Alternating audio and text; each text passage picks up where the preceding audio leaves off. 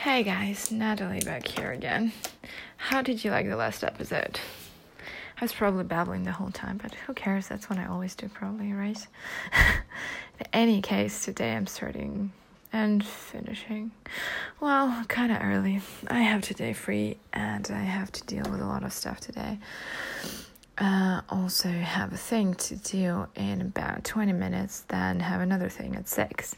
So now I wrote new post on Medium. It's called Because Humans Before You Have Done It, and it's kind of related to the last episode on here on my podcast, so check it out. Check my Medium page. Just look for natalia.com, Dotka, and read it. I hope you like it.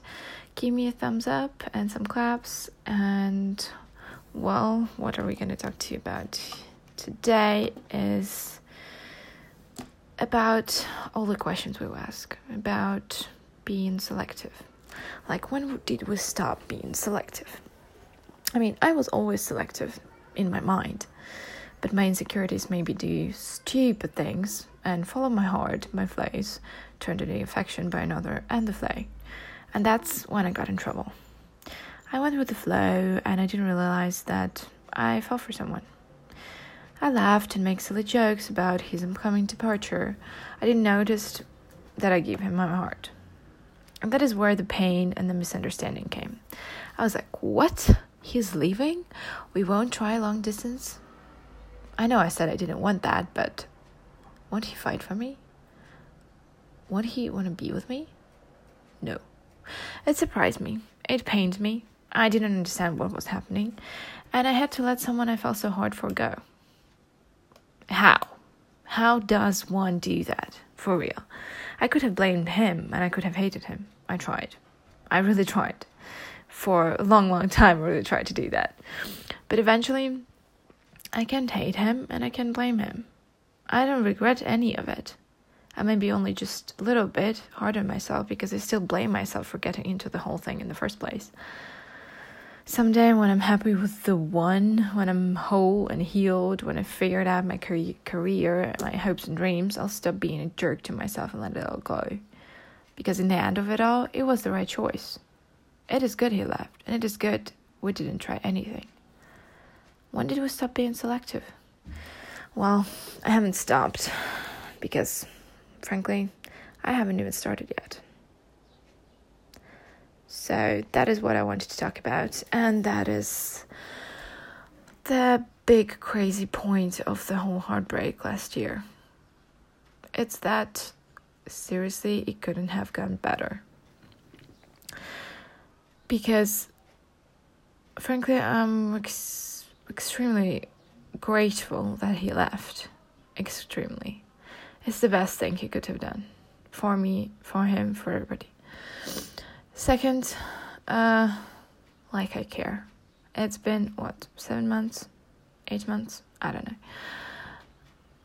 Frankly, I don't give a shit anymore. It's like, what?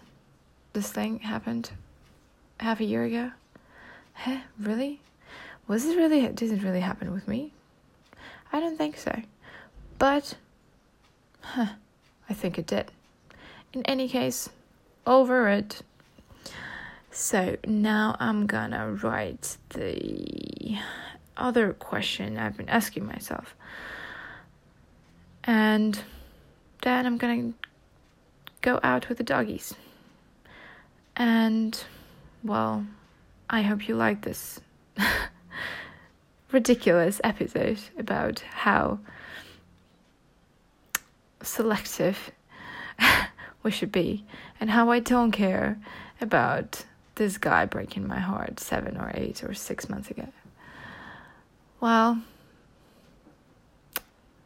it was a bit ridiculous because, well, if I'm telling the truth, I certainly still care. It's just that I've moved on to doing my thing and working on myself and doing my job and studying and doing all the things that I do, right? But I still care. I still think fondly of the person in question. And, well, I wish him all the best, I guess. And I wish me all the best, and because I want to someday meet the one person I'm going to spend the rest of my life with, I need to move on from this. It might take another year or something, if not more, because the last heartbreak is still haven't moved on from that one. And that was wait, how many months before? It was like 4 months before the last heartbreak. So it was like, one heartbreak was April last year. Well, that heartbreak was kind of been going on for 7-8 months or something. And then it ended. I ended it. And then a couple months later, I meet this new guy. And then he breaks my heart in the end of September last year. So it's like, dude, will you give me a break, for God's sakes? Can I just, get over one thing and then get into another? So now I still have issues about my ex. The ex is being the guy who broke my heart last April, was it? And this other guy in the end of September. So it's like, I'm still angry at that guy, and now I have to figure out the situation with this one and get over that one. But for me, it's mostly I don't acknowledge it until it hits me right in the face.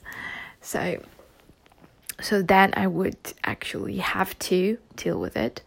Right now, I don't have to deal with it. That's why I push it and push it and push it, and just, go to work and read, and hang out with my friends and do my stuff. And I don't deal with it. That's basically the